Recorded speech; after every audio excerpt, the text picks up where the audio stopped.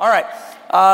Hey, I want to show you something real quick with the building. Not a lot to report this week in that coming into Thanksgiving, they're not ramping up for construction, but starting a week from this coming Monday, construction should begin, and I'll be able to show you things that are happening. But yesterday I had the staff gather at the building. They're basically through with the demolition, other than there was a computer room there that was very sophisticated in how it was built. It had to be up off the floor and insulated, and a lot of wiring that had to come into it. So taking it apart is a little more than just taking a sledgehammer and knocking it down. It has to be kind of pulled apart.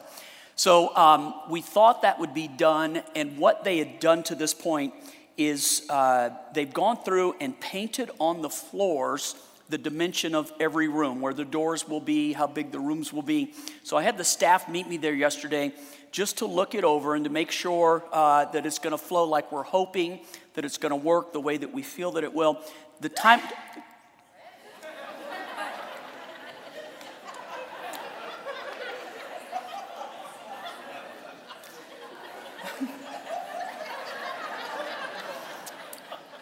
God bless you. And God bless me, because I almost died right up here right now. Just to make sure that it's going to work the way that we were hoping that it was going to work. So the staff met us there, and we had a chance just to look around the building, and then we just prayed together. So I'll show you real quick. This is just a quick video of what that looked like yesterday, and you can see the roof is a lot higher than what we were even thinking it was going to be. That's that computer room that still has to be taken down. They're close to it, but there's just a little more to it, than what we thought. And then the staff's just overlooking the different rooms, obviously blueprints and things like that. And you can see the paint on the ground behind it that has the dimension of where the rooms are. And that's some, children's pastors there, and Daniel and Holly over ministries. And we even had the kids there, giving them a chance to see what was going on. Look at that guy. And it was just a fun time that we had, and everybody was in their department and kind of looking around at what was what. So it'll be the last weekend without being able to show you construction going on. We're super excited about that. If you haven't had a chance to get there, you might want to take advantage of it and see the building in the different aspects once the construction starts. Folks, it is, I don't want to give the date because just too many things can happen. And once we land on a date, if I have to change it, I just don't want to discourage you in any way. But very soon, we're going to be meeting in our new building, man, and enjoying the prospect of that. So can't wait. How wonderful that's going to be. So, okay, let's jump into the message. This is the last message in the series called The Unexpected Words of Jesus. Believe it or not, next weekend we'll start the Christmas series. I can't believe I'm saying that right now. And a month from now, we'll be preparing for Christmas, believe it or not. So, ready or not, here it comes. This has been a fun series in just taking different statements of Jesus. When I say unexpected, I don't mean like, I can't believe he said that. It's more along the lines of just, wow, that's incredible. It's kind of, the gospel is a paradoxical gospel. The first will be last, and the greatest will be the least. And Jesus taught so many things that they're just counter to the culture of the day. We live with people who feel like if you're going to be first, you have to step on everybody to be first. And Jesus teaches a completely different philosophy. If you want to save your life, lose your life. And if you try to save it, you're going to end up losing it. I mean, it's a very, just a counter to the culture type of a gospel. So when we talk about the unexpected words of Jesus, we're not talking about words that are like, I can't believe he said that. It's more along the lines of, wow, look at the depth of that or the beauty of that. And so as we wind up this series, I'm going to use one of the ones that has had the most impact in my life. And I pray when we're said and done with everything, that it has a tremendous impact in your life. And my favorite gospel of the four, Matthew, Mark, Luke, John, is John. And if you are, I'll just throw this out to you. Maybe you're new to faith. Or maybe you're trying to renew your faith. Or maybe you're just at a place of asking the Lord, where's a good place for me to start in getting into the Word and to reading? I always tell people the Gospel of John is a great place to begin. I think his explanation of who Jesus is and how Jesus interacts in the world, I think that John was really concise in what he wrote. And by the way, this John is the same John who describes himself as the one that Jesus loved. And why I think that's important, we're going to talk about the unexpected words of Jesus being that he loves us, that he calls us friends. And I think that the two things connect in this way, that when you know God loves you, the way you write about God, the way you talk about God, the way you pray to God, everything is changed when you know God loves you. And when you struggle with that, like in your head you know, but in your heart you don't experience it. And one more time, I'm going to say it to you, get this. The distance between your head and your heart is way more than 12 or 13 or 14 inches. From here to here can take 50 years. From here to here can take a day-to-day struggle that a lot of people have trouble overcoming. But here's the payoff. When you can get it from your head to your heart, where you don't just know it's true, but you're experiencing his love. When you don't just know he loves you, but you're experiencing his love, it changes everything. You go from death to life. You go from heaviness to joy. Jesus said, I speak these things so that my joy may remain in you and your joy may be full. Wherever you find his love, you find his joy. They're interconnected with each other. God wants you to be joyful. God wants you to be full of life. God doesn't want you to be heavy. He doesn't want you to be doubting. He doesn't want you to be in a place where you don't know that he approves of your life. And his approval, his love, his joy, it's everything. So the unexpected words of Jesus are in John's Gospel, chapter 15, verse 15. Christ is talking to the disciples, but if you know this particular part of the Bible, it's actually called the priestly prayer. And Jesus is praying this over all of us in the future. So this is how Jesus feels about us today, not just then 2,000 years ago, but this is how God feels about you today. I no longer call you servants, because a servant does not know his master's business. I love this sentence. Instead, I have called you I've called you friends, a friend of God. Think about that. Friends with God. A friend of God. God doesn't want us to relate to him only in the fact that he's the creator of the universe, or that he's the majesty, he's the first and the last, the Alpha and the Omega. He wants us to know that he's personal. He's the creator of all, and he's the one that intimately pursues friendship with you. God wants to be your friend. He wants you to be his friend. We never think of him that way. When Jesus was asked the simple truth, teach us to pray, he begins with these words, our Father. God wants to be your father. He is your father, and he wants to be your friend. So I no longer call you servants, but I call you friends. For everything that I learned from my Father, I have made known to you. By the way, let me just say this real quickly. Jesus made this statement that's really profound. He said, I don't do anything and I don't say anything unless I've heard or seen the Father doing it. Jesus isn't just speaking fond wishes or good ideas. He is speaking what he heard God say. God said to Jesus, they are my friends. They are my children. And Jesus is communicating God's heart here on the earth. God wants to be your friend. Amen. Your friend. Now, why when I say that, do I get like 6 or 7 people who are like, yes, and other people are like, oh, I don't know if that's really true or not. You know why? Because you know it here and it's hard to experience it here. How do we move it from here to here? I'll be honest with you. This message, when I wrote it, I know what the Lord did for me in getting it from my head to my heart and how it's changed everything. But I feel super inadequate in trying to teach this message because there's nothing of human. I can't say anything that's going to move it from your head to your. The Holy Spirit's going to have to do this. And so I would just, can we just stop? I just feel like I didn't do it last service and I wish that I would have. Will you do something weird and put your hand on your heart? I pledge you. No, let's do this. Okay, it's just keep your hand there, right? Keep your heart open. Listen to my prayer. So, Father, I want you to open my heart. The truth is, I don't know how to do that, God. I don't know how to get the things that I know are true in theory into my heart so that I practice them in a living way. And this message today that you love us and that you call us friends, it's true because you said it's true. But God, until it gets in our heart and we experience it, it doesn't change anything. In fact, folks, listen to this.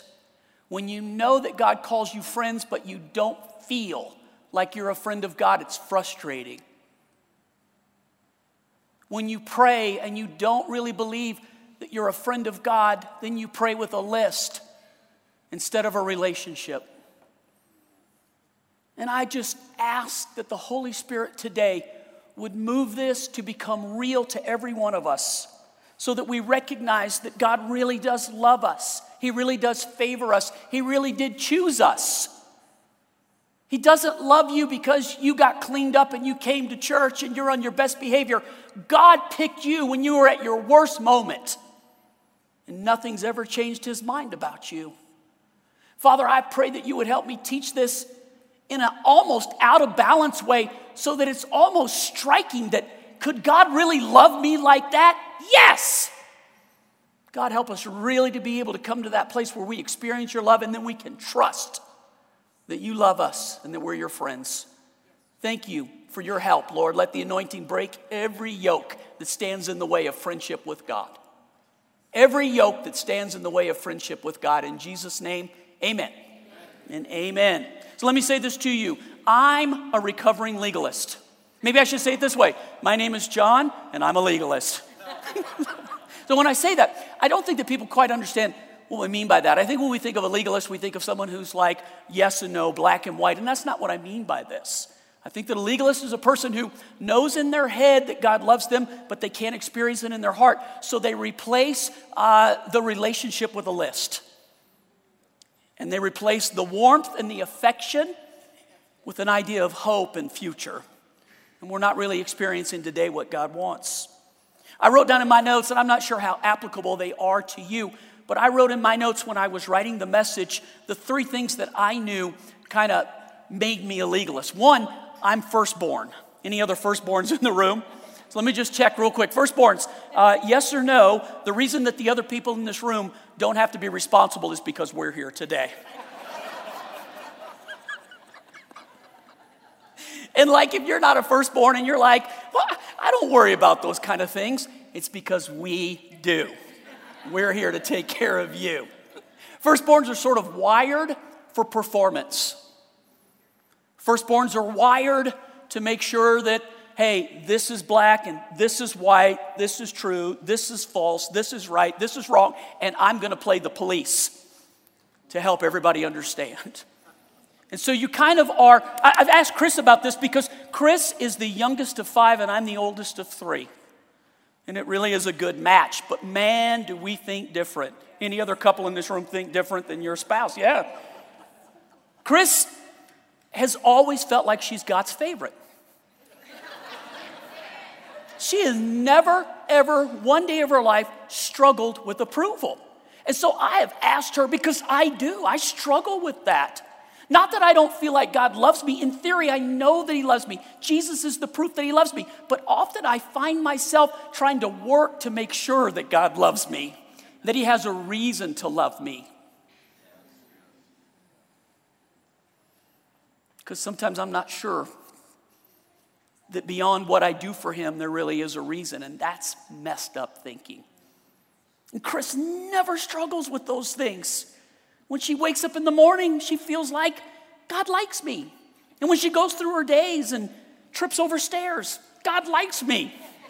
And when she lays down at nighttime, God really likes me. And I asked her this week for the 15th million time, why do you feel that way? What were you taught that put that into your head? And she said, nothing. I've always felt that way.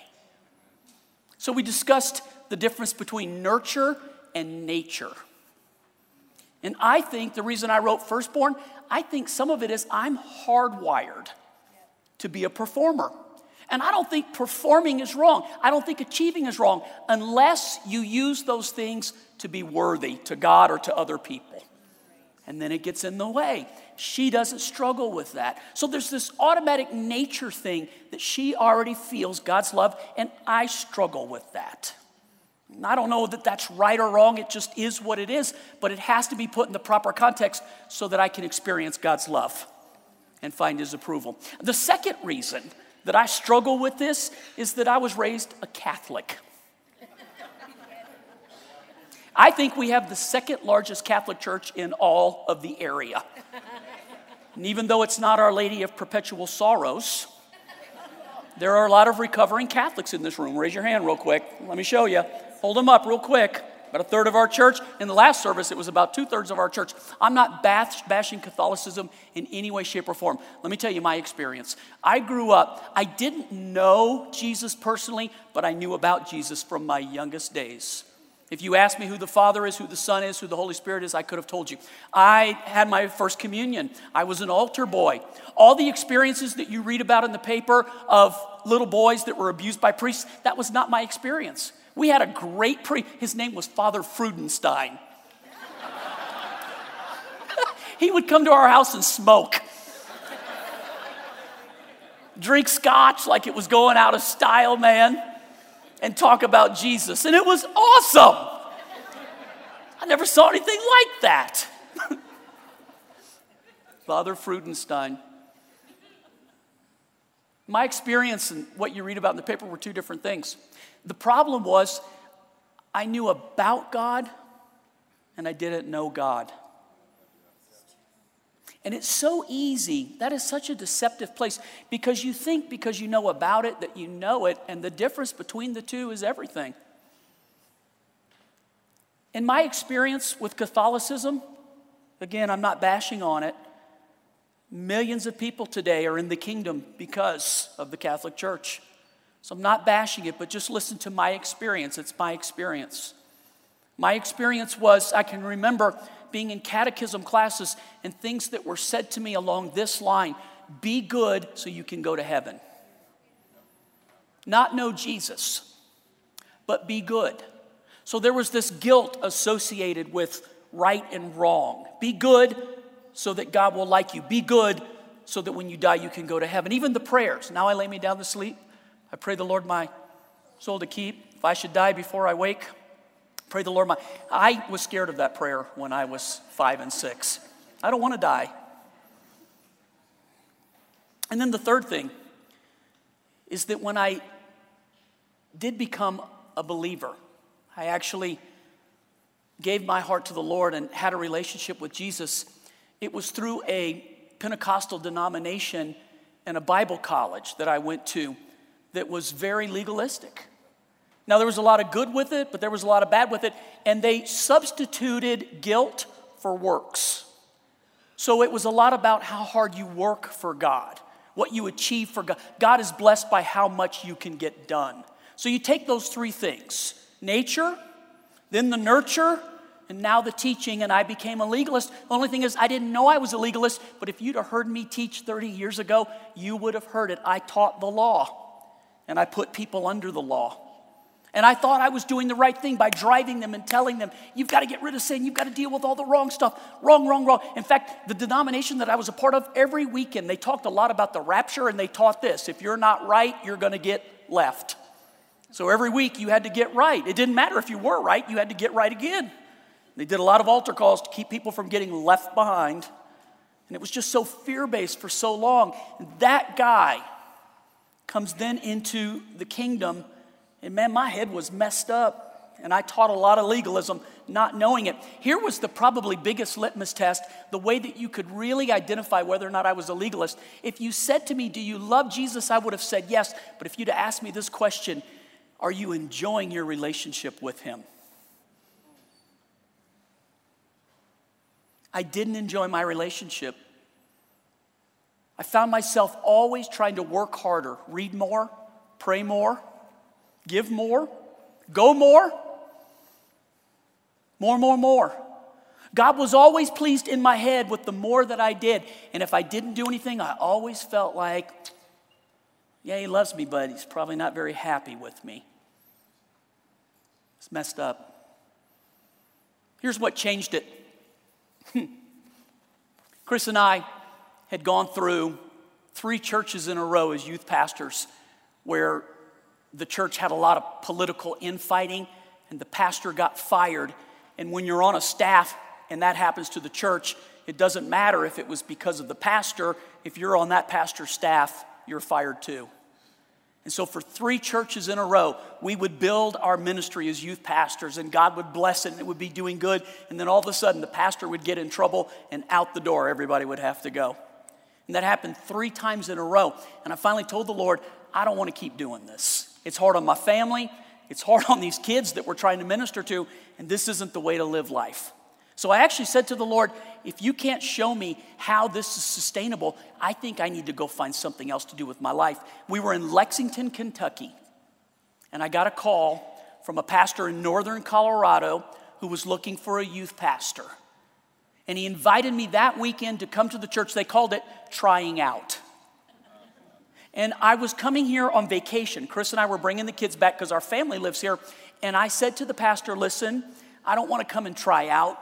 I've been through 3 churches that were messed up, and I'm not sure what's supposed to happen. But how about this? Since I'm paying to come to Denver, let me just come and visit your church and see whether or not I'm supposed to be there. Well, the pastor was like, you're paying for it? You can do whatever you want to do. So to Denver we come. We leave the kids with her mom and dad that weekend, and Chris and I drove up to Loveland, right in between Loveland and Fort Collins, and we go to this really large church. It was amazing. Pull inside of it, and the worship starts. I had never to that point experienced worship where I could feel the presence of God moving, visibly moving. Man, it hit my heart so hard. I wept in that church.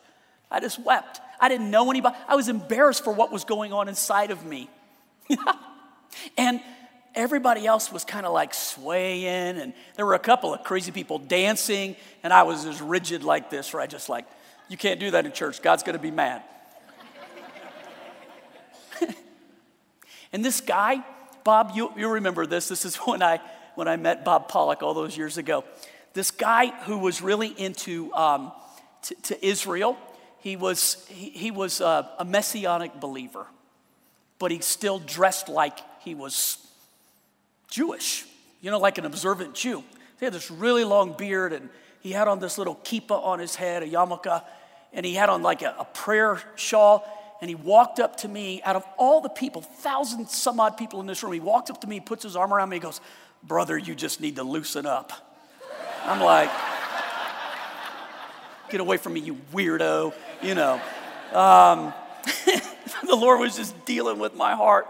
So the pastor in the service has a place where it was just kind of spontaneous, and he asked for people who needed prayer for healing, and he asked people to raise their hand. And so there was a lady in front of me who raised her hand, and he just said to the people in the church, if you see somebody with their hand up, why don't you step out and go pray for them? And so I was right on the end of the row, and this lady like 2 rows in front of me, so I thought, I'm gonna go pray for her. That's how moved I was. I don't even go to this church, but I'm gonna go pray for this lady. So I stepped out, and man, as I was praying, it was like I had not had life in so long. That it was like a fire hose, trying to drink from a fire hose. It just was I lost my place. So when he got done praying and he said amen, I needed to get back to my seat. And instead of turning around and walking back, I just kind of walked backwards like this. I was just so moved by what was going on. And I stepped into the row, and Chris is right here next to me, and I put my arm around her, and I just said, oh, I want to come to this place. And then I looked at her, and it wasn't Chris. It was a... And the worst thing was, Chris was in the row behind and didn't bother to tell me. She let the whole thing play out and was just laughing. She thought that was so funny. It was, she goes, it was. Yes, it was. It was quite funny. So we get done with the service, and the pastor had us come back to his office, and he was going to take us out to lunch. And before any interview took place, I just said, please let us come here. I didn't say, I can get this job done for you. I didn't hand him a resume. I didn't say, listen, I just said, we need to, please let us come here to this church. We need to be in this atmosphere. I had no idea what was about to happen for me. Steph, it was about to get radical. All of my friends, we came out of the Assemblies of God, for those who might know what that is, AG. All of my friends told me, it was a non-denominational church, and they told me, don't do it. That's one step away from hell. Do not go to a non-denominational church. You'll be backslidden before you know it. Legalists are great judges without knowing anything about everything. But I knew God was there, and I knew I had to go. And so we went, and just right after we got there, the twins were born, life was moving so fast, and they had a men's retreat. And a men's retreat there was a huge thing. It would be 800, 900 men who would go up to Estes Park for the weekend. And I had never experienced something like that. And these guys, man, look, it's one thing when a church worships. It's one thing when you see teens worship. It's one thing when women worship. What's unusual is to find 900 men who are totally sold out and passionate for God. There's a power in worship that the church knows little about today because men don't know their place inside the kingdom. And I had never seen it before either. And it was just, and the guy teaching, his name was Malcolm Smith. He's probably the foremost teacher on grace that's out there today. And he began to teach things about God's love and God's favor, God's approval, and God's smile. I had never even heard them before. The first way that I received the message was with great joy. But this was what's funny. When you're a legalist, it starts out that way, but then you begin to judge the word. Wait a minute. If I do that, I'm going to end up doing this. And you're not supposed to be that free. People that are that free, they're not really trying hard.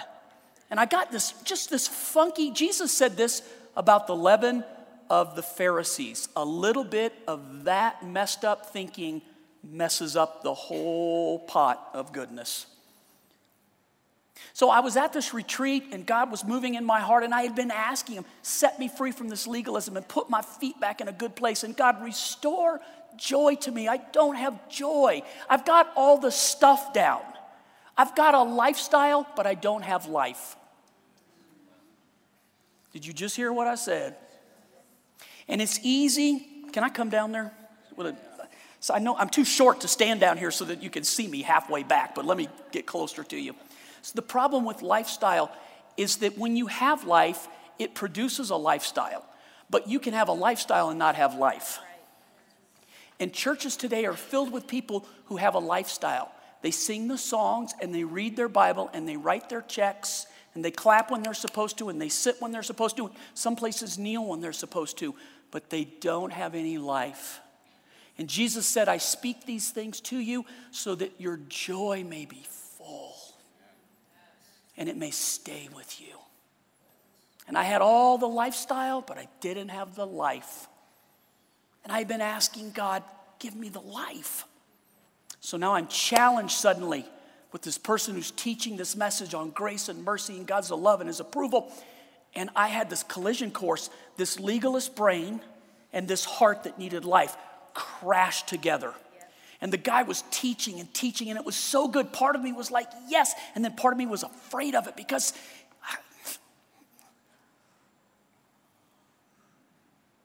it was so bad that after he got done with the first session, he began the second part. I got up, I was so angry. A mark of a legalist is that they're easily offended and angry. I got up, I went to my room.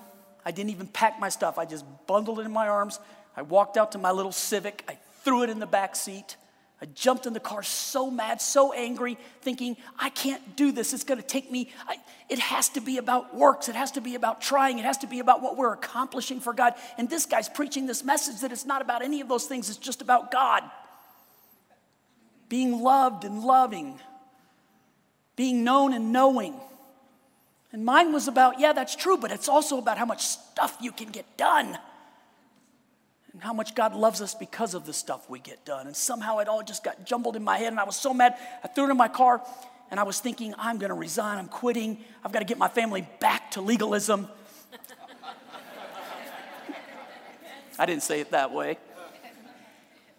And if you know the place, I was at the YMCA in Estes Park. What a beautiful place that is. And I drove out of the camp and right down to 34, and I was about to turn onto 34 and drive down the hill, and I stopped dead. And in my mind, I could see a picture of where I had come from and how miserable I was and how much I'd been praying for God to help me and to change me. But then I also saw this future that I was unsure about, and is it a mistake? And if I really go after this, am I going to lose the thing that I find comfort in? So I parked my car and I got out, and it was like March, if I remember right, March or April. So there were these beaver ponds right in the front, and it was starting to get warm, but it was still cold up in the mountains, and the pond was frozen. So I picked up these big rocks, and I was throwing it, boom, trying to break the ice. And I walked around this pond, and I was just pick up these great big rocks, and I was telling God, how can this happen to me again? Where am I going to move to now? God, where are you in the midst of all of these things? How am I going to tell Chris we're going to have to go again? And the only thing that happened is my arm got tired. And I stood there, man, I was breathing. I could see the smoke from just breathing. And hot tears were coming down my cheeks. And the only sense that I had is that God was standing next to me, just standing there with me, not really saying anything. So I said, what am I going to do? And the Lord, I didn't hear it out loud. I heard it in my heart.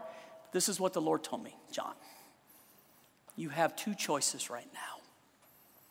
So you can get in your car and you can drive down the hill, and you can quit, and you can go about trying to figure it out yourself, and I will never leave you and I will never forsake you, but you're going down if you go that way. Or you can humble yourself. You can get in your car and drive back up, put your stuff back. Nobody even knows you're gone. Walk back into the meeting and listen to what I have to say. I put my stuff back in my car, back in my room, back in the meeting. Nobody knew I was gone. And I sat down, and it began a 5-year process, listen, of having to unlearn so that I could learn. We think our brain's like a computer hard drive where you can just write over the stuff, and that's not the way it works, and here's why. Because Jesus said a little bit of the Pharisees' leaven will leaven the whole lump of God's truth. You have to get the leaven out so that you can have the truth in. Some of you are going to be confronted today with this message, and you've been praying, God, where's the life? You have a lifestyle. You're not messed up, at least in the ways that other people are, but you don't have life. You're going through the motions. Your heart's not there. It's cold, and you're judgmental, and you're critical. And you hear a message like this, and the two things that are happening right now is you feel, one, mad at me, but you also are torn because you're like, I think what he's saying is true, but I don't know if I can go there. That's legalism. And this is what God is trying to do this morning. So I'm going to take you to these two places real quick. And if you're taking the online notes and you want to fill in the blanks, by the way, there's only 2 points today.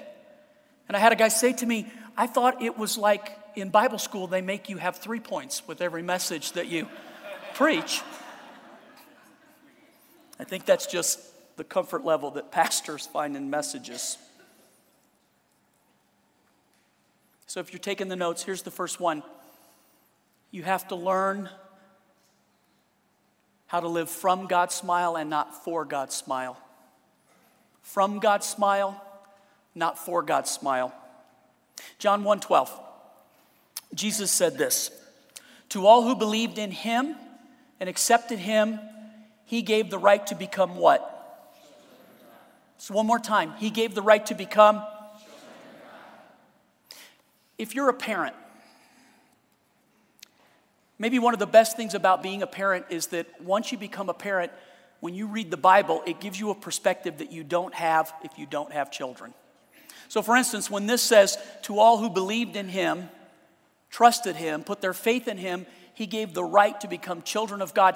If you're a parent, you understand that even if they're messed up, they're still your children. You love them not because of what they do, you love them because of who they are. People ask me from time to time, Pastor, is there a line where you can mess up so bad that God finally leaves you or that you can walk away from God? So I guess technically speaking, maybe there is, because Paul talks about people who have shipwrecked their faith, people who have walked away from the truth. I would just say to you this, no matter how messed up my children have been at different times, and they have messed up, they're still my children. I never came to a place where I said, if you do this one more time, you are no longer a leech. You no longer have a right to my DNA. You no longer can be my child. No matter whether they're right or they're wrong, they are my children. And you know what? They didn't pick me, I picked them. And the Bible tells us that we love him because he first loved us. You didn't pick him. You weren't smart enough to pick him. You want to know the truth? You weren't even looking for him. He found you. He picked you. He opened your eyes. He loved you at your worst time. And just because you now know him and you've cleaned up your act, God is not any more proud of you, any more pleased with you, or any more in love with you. He loved you then. He loves you now. It's a love that will not change. It's a love that lasts forever. It is so radical that Jesus said this: even if you're unfaithful to me, I will remain faithful to you because I cannot deny myself. If you are his child, you are his child. So even if your life gets in funky places and places where it's messed up, you remain a child of God. When God looks at you, what does he see? Tell me what he sees. So we say child of God, but why do we say that?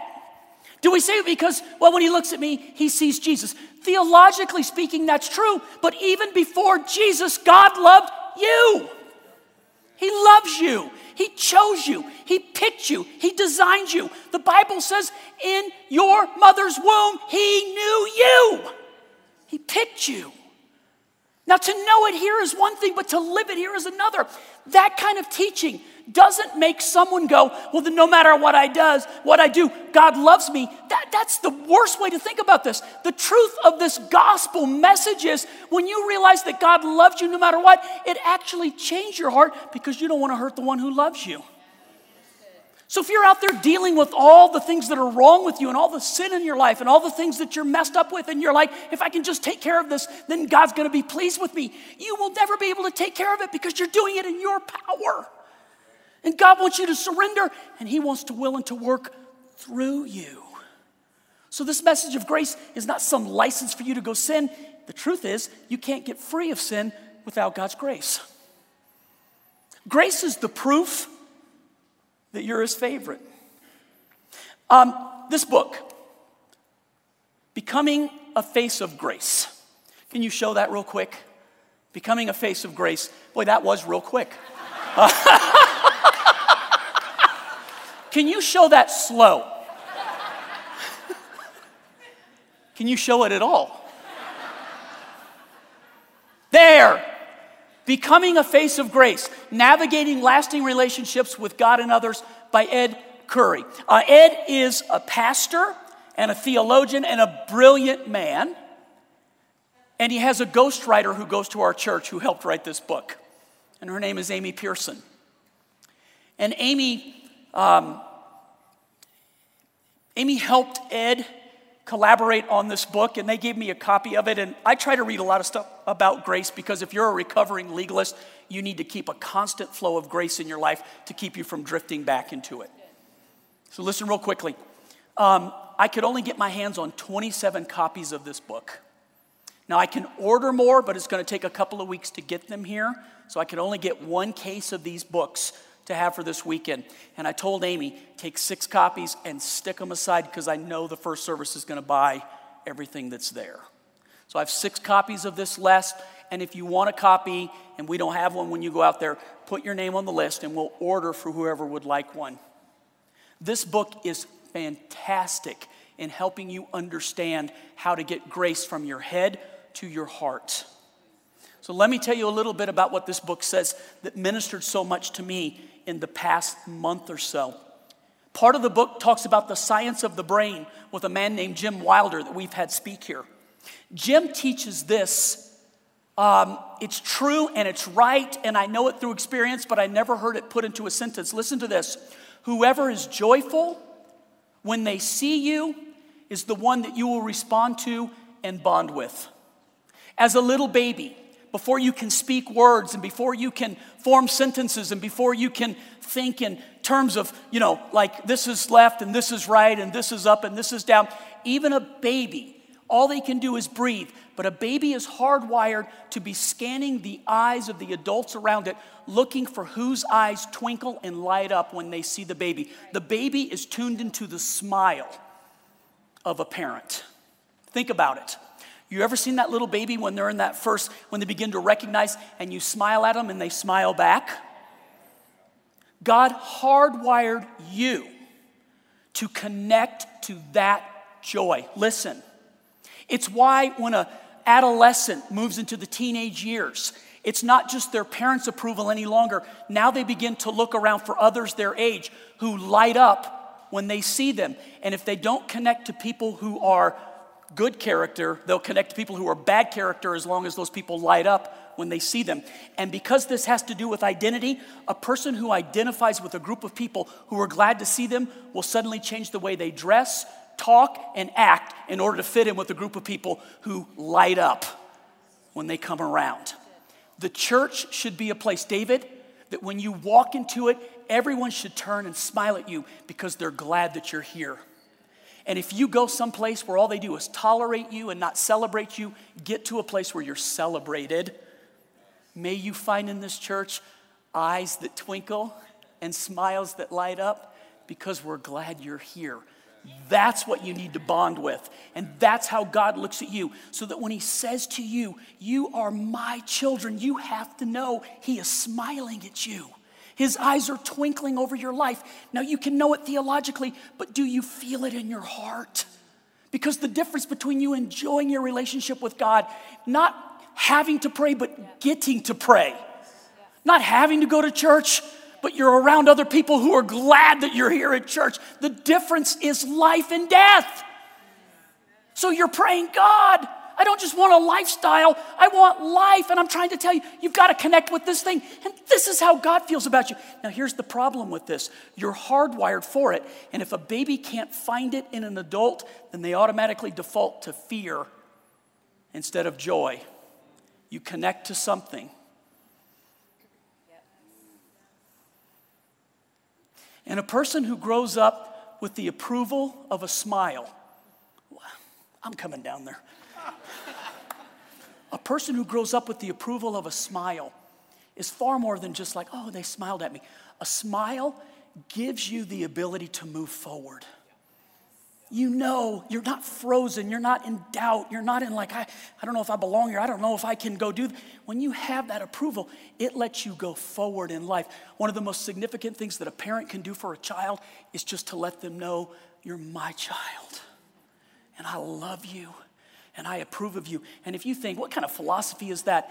It's the philosophy of God the Father with Jesus the Son. When Jesus came up out of the Jordan at his baptism, the Bible says the heavens were open and the Father spoke these words, you are my Son whom I love, and with you I am well pleased. Every child longs to hear the words from their father or their mother. You are my child whom I love, and I am pleased with you. I picked you. I will never leave you. I will never forsake. Jonna. Hi. Jonna was in my youth group many years ago. She was there when I went from legalism to life. It changed me, man. You see her? We love you, Jonna. Jonna was my friend when I didn't have many friends at that time. It's another story. We all long for this. It's everything. So you think, no, that's sentimental. It's just it's emotions. God created your emotions. And certainly emotions can lie to you and mislead you, but in the right place, emotions can help you form and stick and become part of that thing. Every small group in our church, if it were within my power to make it where when you walked in, everybody turned, not because here's the lesson, but they turned and smiled at you because, oh man, we're so glad that you're here. The thing that would help you become a part of a group is not how much I can teach you theologically, but it's whether or not people there are glad to see me and want me there. And if I could do that for every one of you, If I could find you. If I could tell you. If I can make you feel. What leaves a heart disconnected and so hard is to be in a place of doubt. You're trying so hard, man. You work so hard.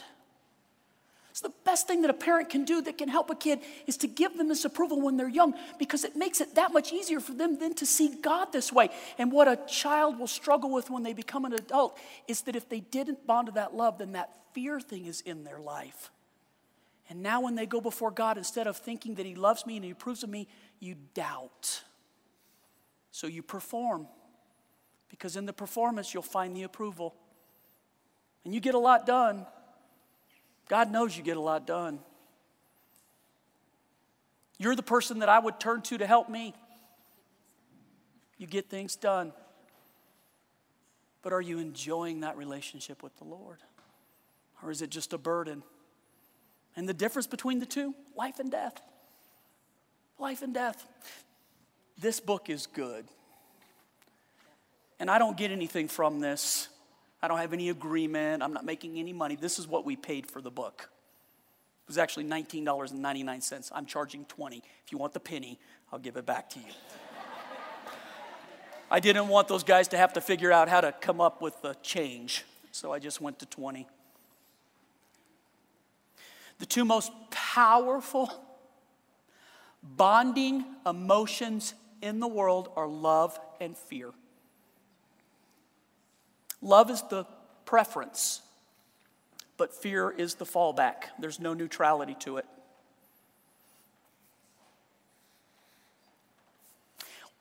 What if you find a person then who is bonded to fear? And by the way, when I say fear, I don't mean like I'm scared, but it's just there's this fear that I don't fit in, or that I don't measure up, or that I'm not really going to get there, or I'm a phony. Someone's going to figure it out. Are you okay? Are you with me? You want me to stop? You look like, yeah, look. It's all good. Listen, what can you do for a person who's bound to fear? 2 Timothy 1:7. Listen to this verse in light of what I'm teaching. God has not given us a spirit of and timidity, but of power, love, and self-discipline. Mature love always casts out immature fear. What you need is to be in a place that is so filled with love that it pushes out the fear. That's what I'm talking to you about in this situation. This is God's grace. His grace is that love. It's that approval. It's that smile. Let me give you the second one. I just want to make sure I get to this and don't run out of time. You have to decide if you want to be Moses or you want to be Jesus. Now, I taught this before in a parenting message.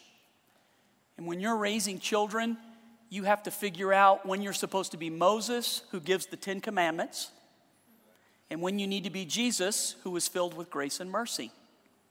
So when you have little ones, you need to teach the difference between right and wrong. You need to teach that this is going to harm you, this is going to kill you, this is going to lead to destruction. This is the way, this is the path, this is life. Walk in this way. I set before you life and death, blessing and cursing. So I want you to choose life. You have to teach right and wrong.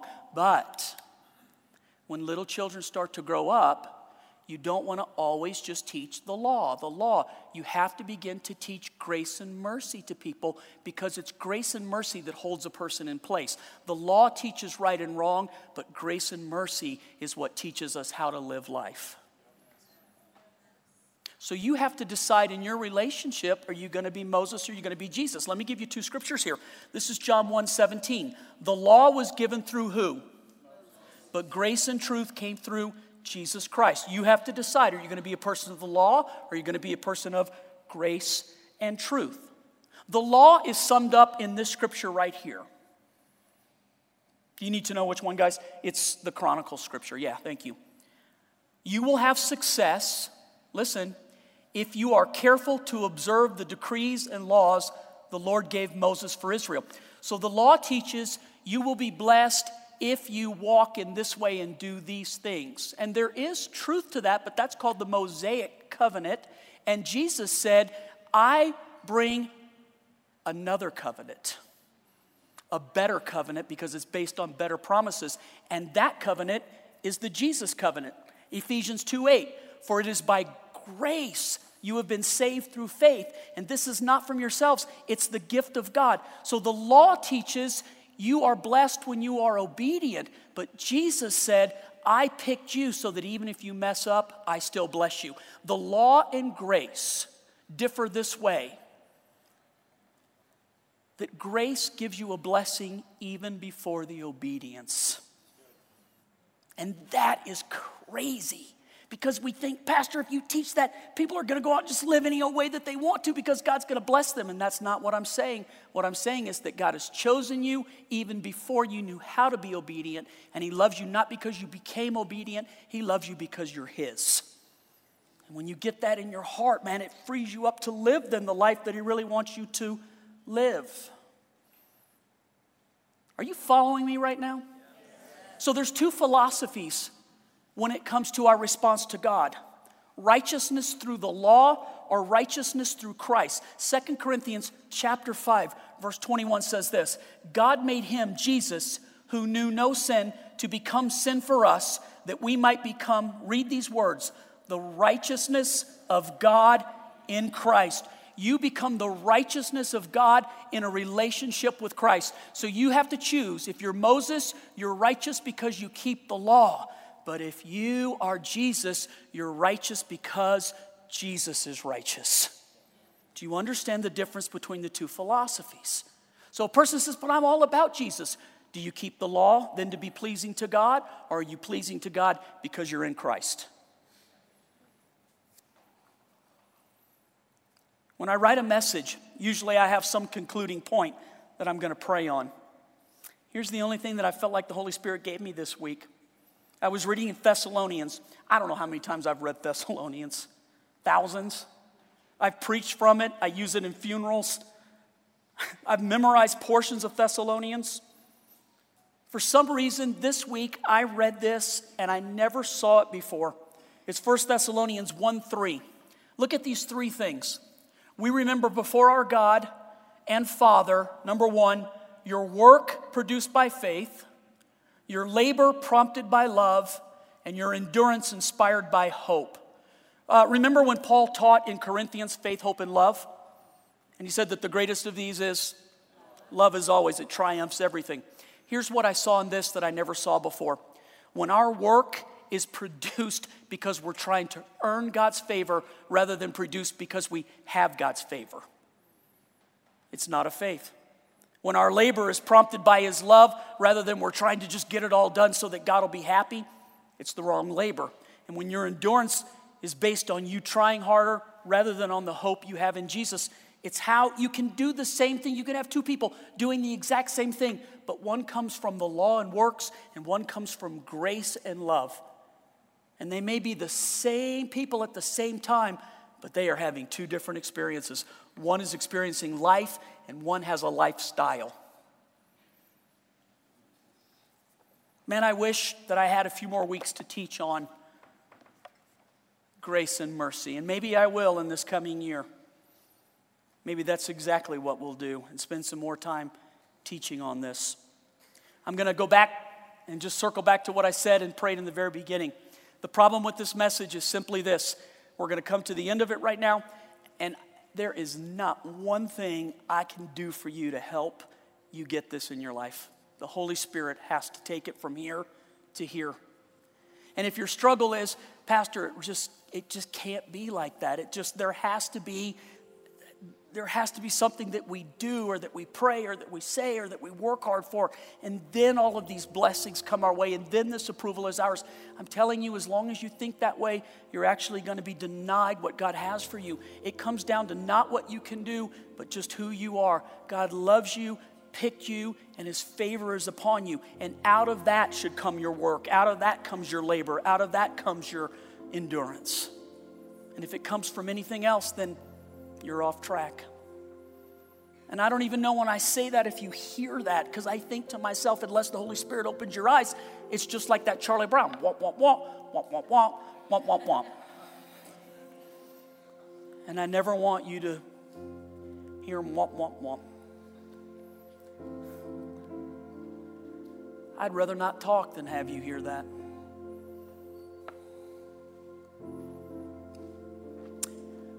So, Holy Spirit,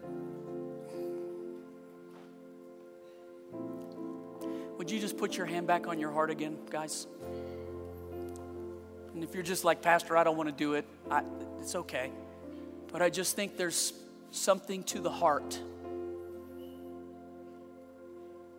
The Bible says, guard your heart above all things, because from your heart comes your story. Your life story will come from your heart. So I'm asking the Father right now that he would open your heart. I'm asking that Jesus would pour his love into your heart in a way that you've never experienced before.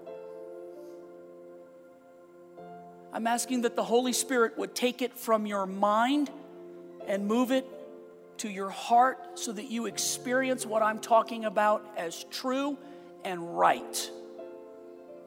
That you don't try to relay this message from your memory, but you relay it from your experience. Some things aren't to be known because of a definition. They're to be known by experience. And you need to know this mercy and this grace and this love by experience right now. So I pray that anything that's in the way of you knowing this great love, that the Lord would remove it. That any lie, any rejection, any hurt, any scheme of the enemy, any failure, any betrayal, anything that stopped you from experiencing the real love of the Father, the grace of Jesus and the fellowship of the Holy Spirit would right now be removed out of the way, and that what I'm saying will be so real to you. I'm praying that if you and I never even see each other again in life, this truth will guide you. That God chose you. He picked you. He loves you. And that he smiles over you.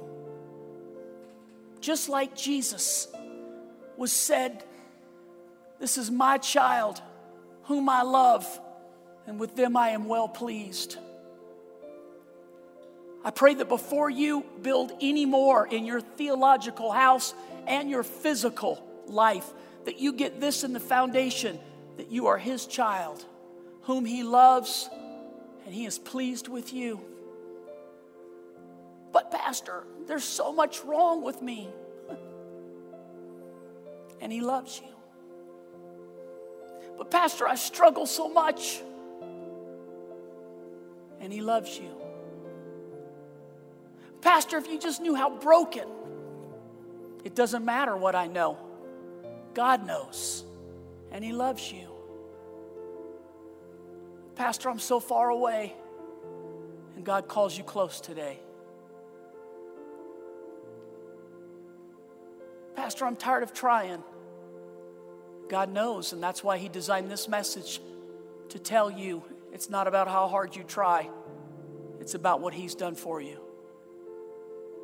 Friend, I invite you into this relationship and this understanding of who God is and that you're his child.